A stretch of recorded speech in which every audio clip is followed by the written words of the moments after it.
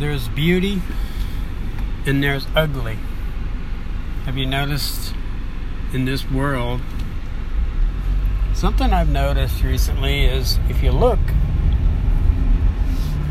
you can see the beauty in the midst of ugliness. That's right.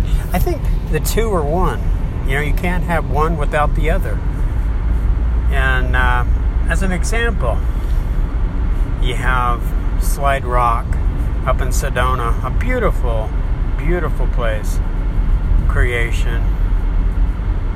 And then you've got forest fires burning up mountains, causing a lot of pollution. One's ugly, the other one's beautiful. But, I believe that you can't have one without the other. Where does this come from? Well, we know we can't have the resurrection of Jesus Christ without the crucifixion, right? So with God, both of them, the ugliness in the world and the beauty in the world, are as one to Him. I think a lot of times, though, what we do is we tend to, live from the tree that God asked us not to eat from. You know the tree I'm talking about. The tree of the knowledge of good and evil, which was and is an independent tree. It's where many Christians and many unbelievers are living from right now. Proverbs 3:5 tells us to lean not on our own understanding.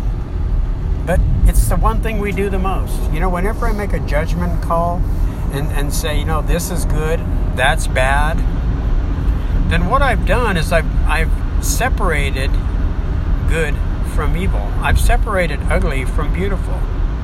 You see, and I'm now making judgment calls based on my independence.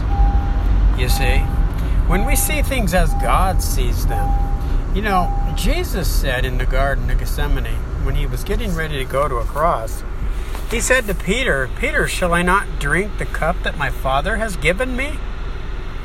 Do you see there?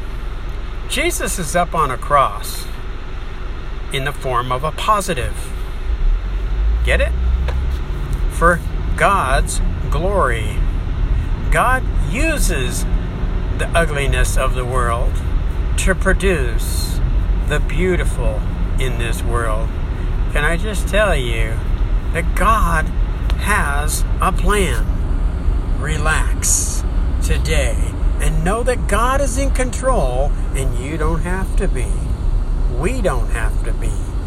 Thank you.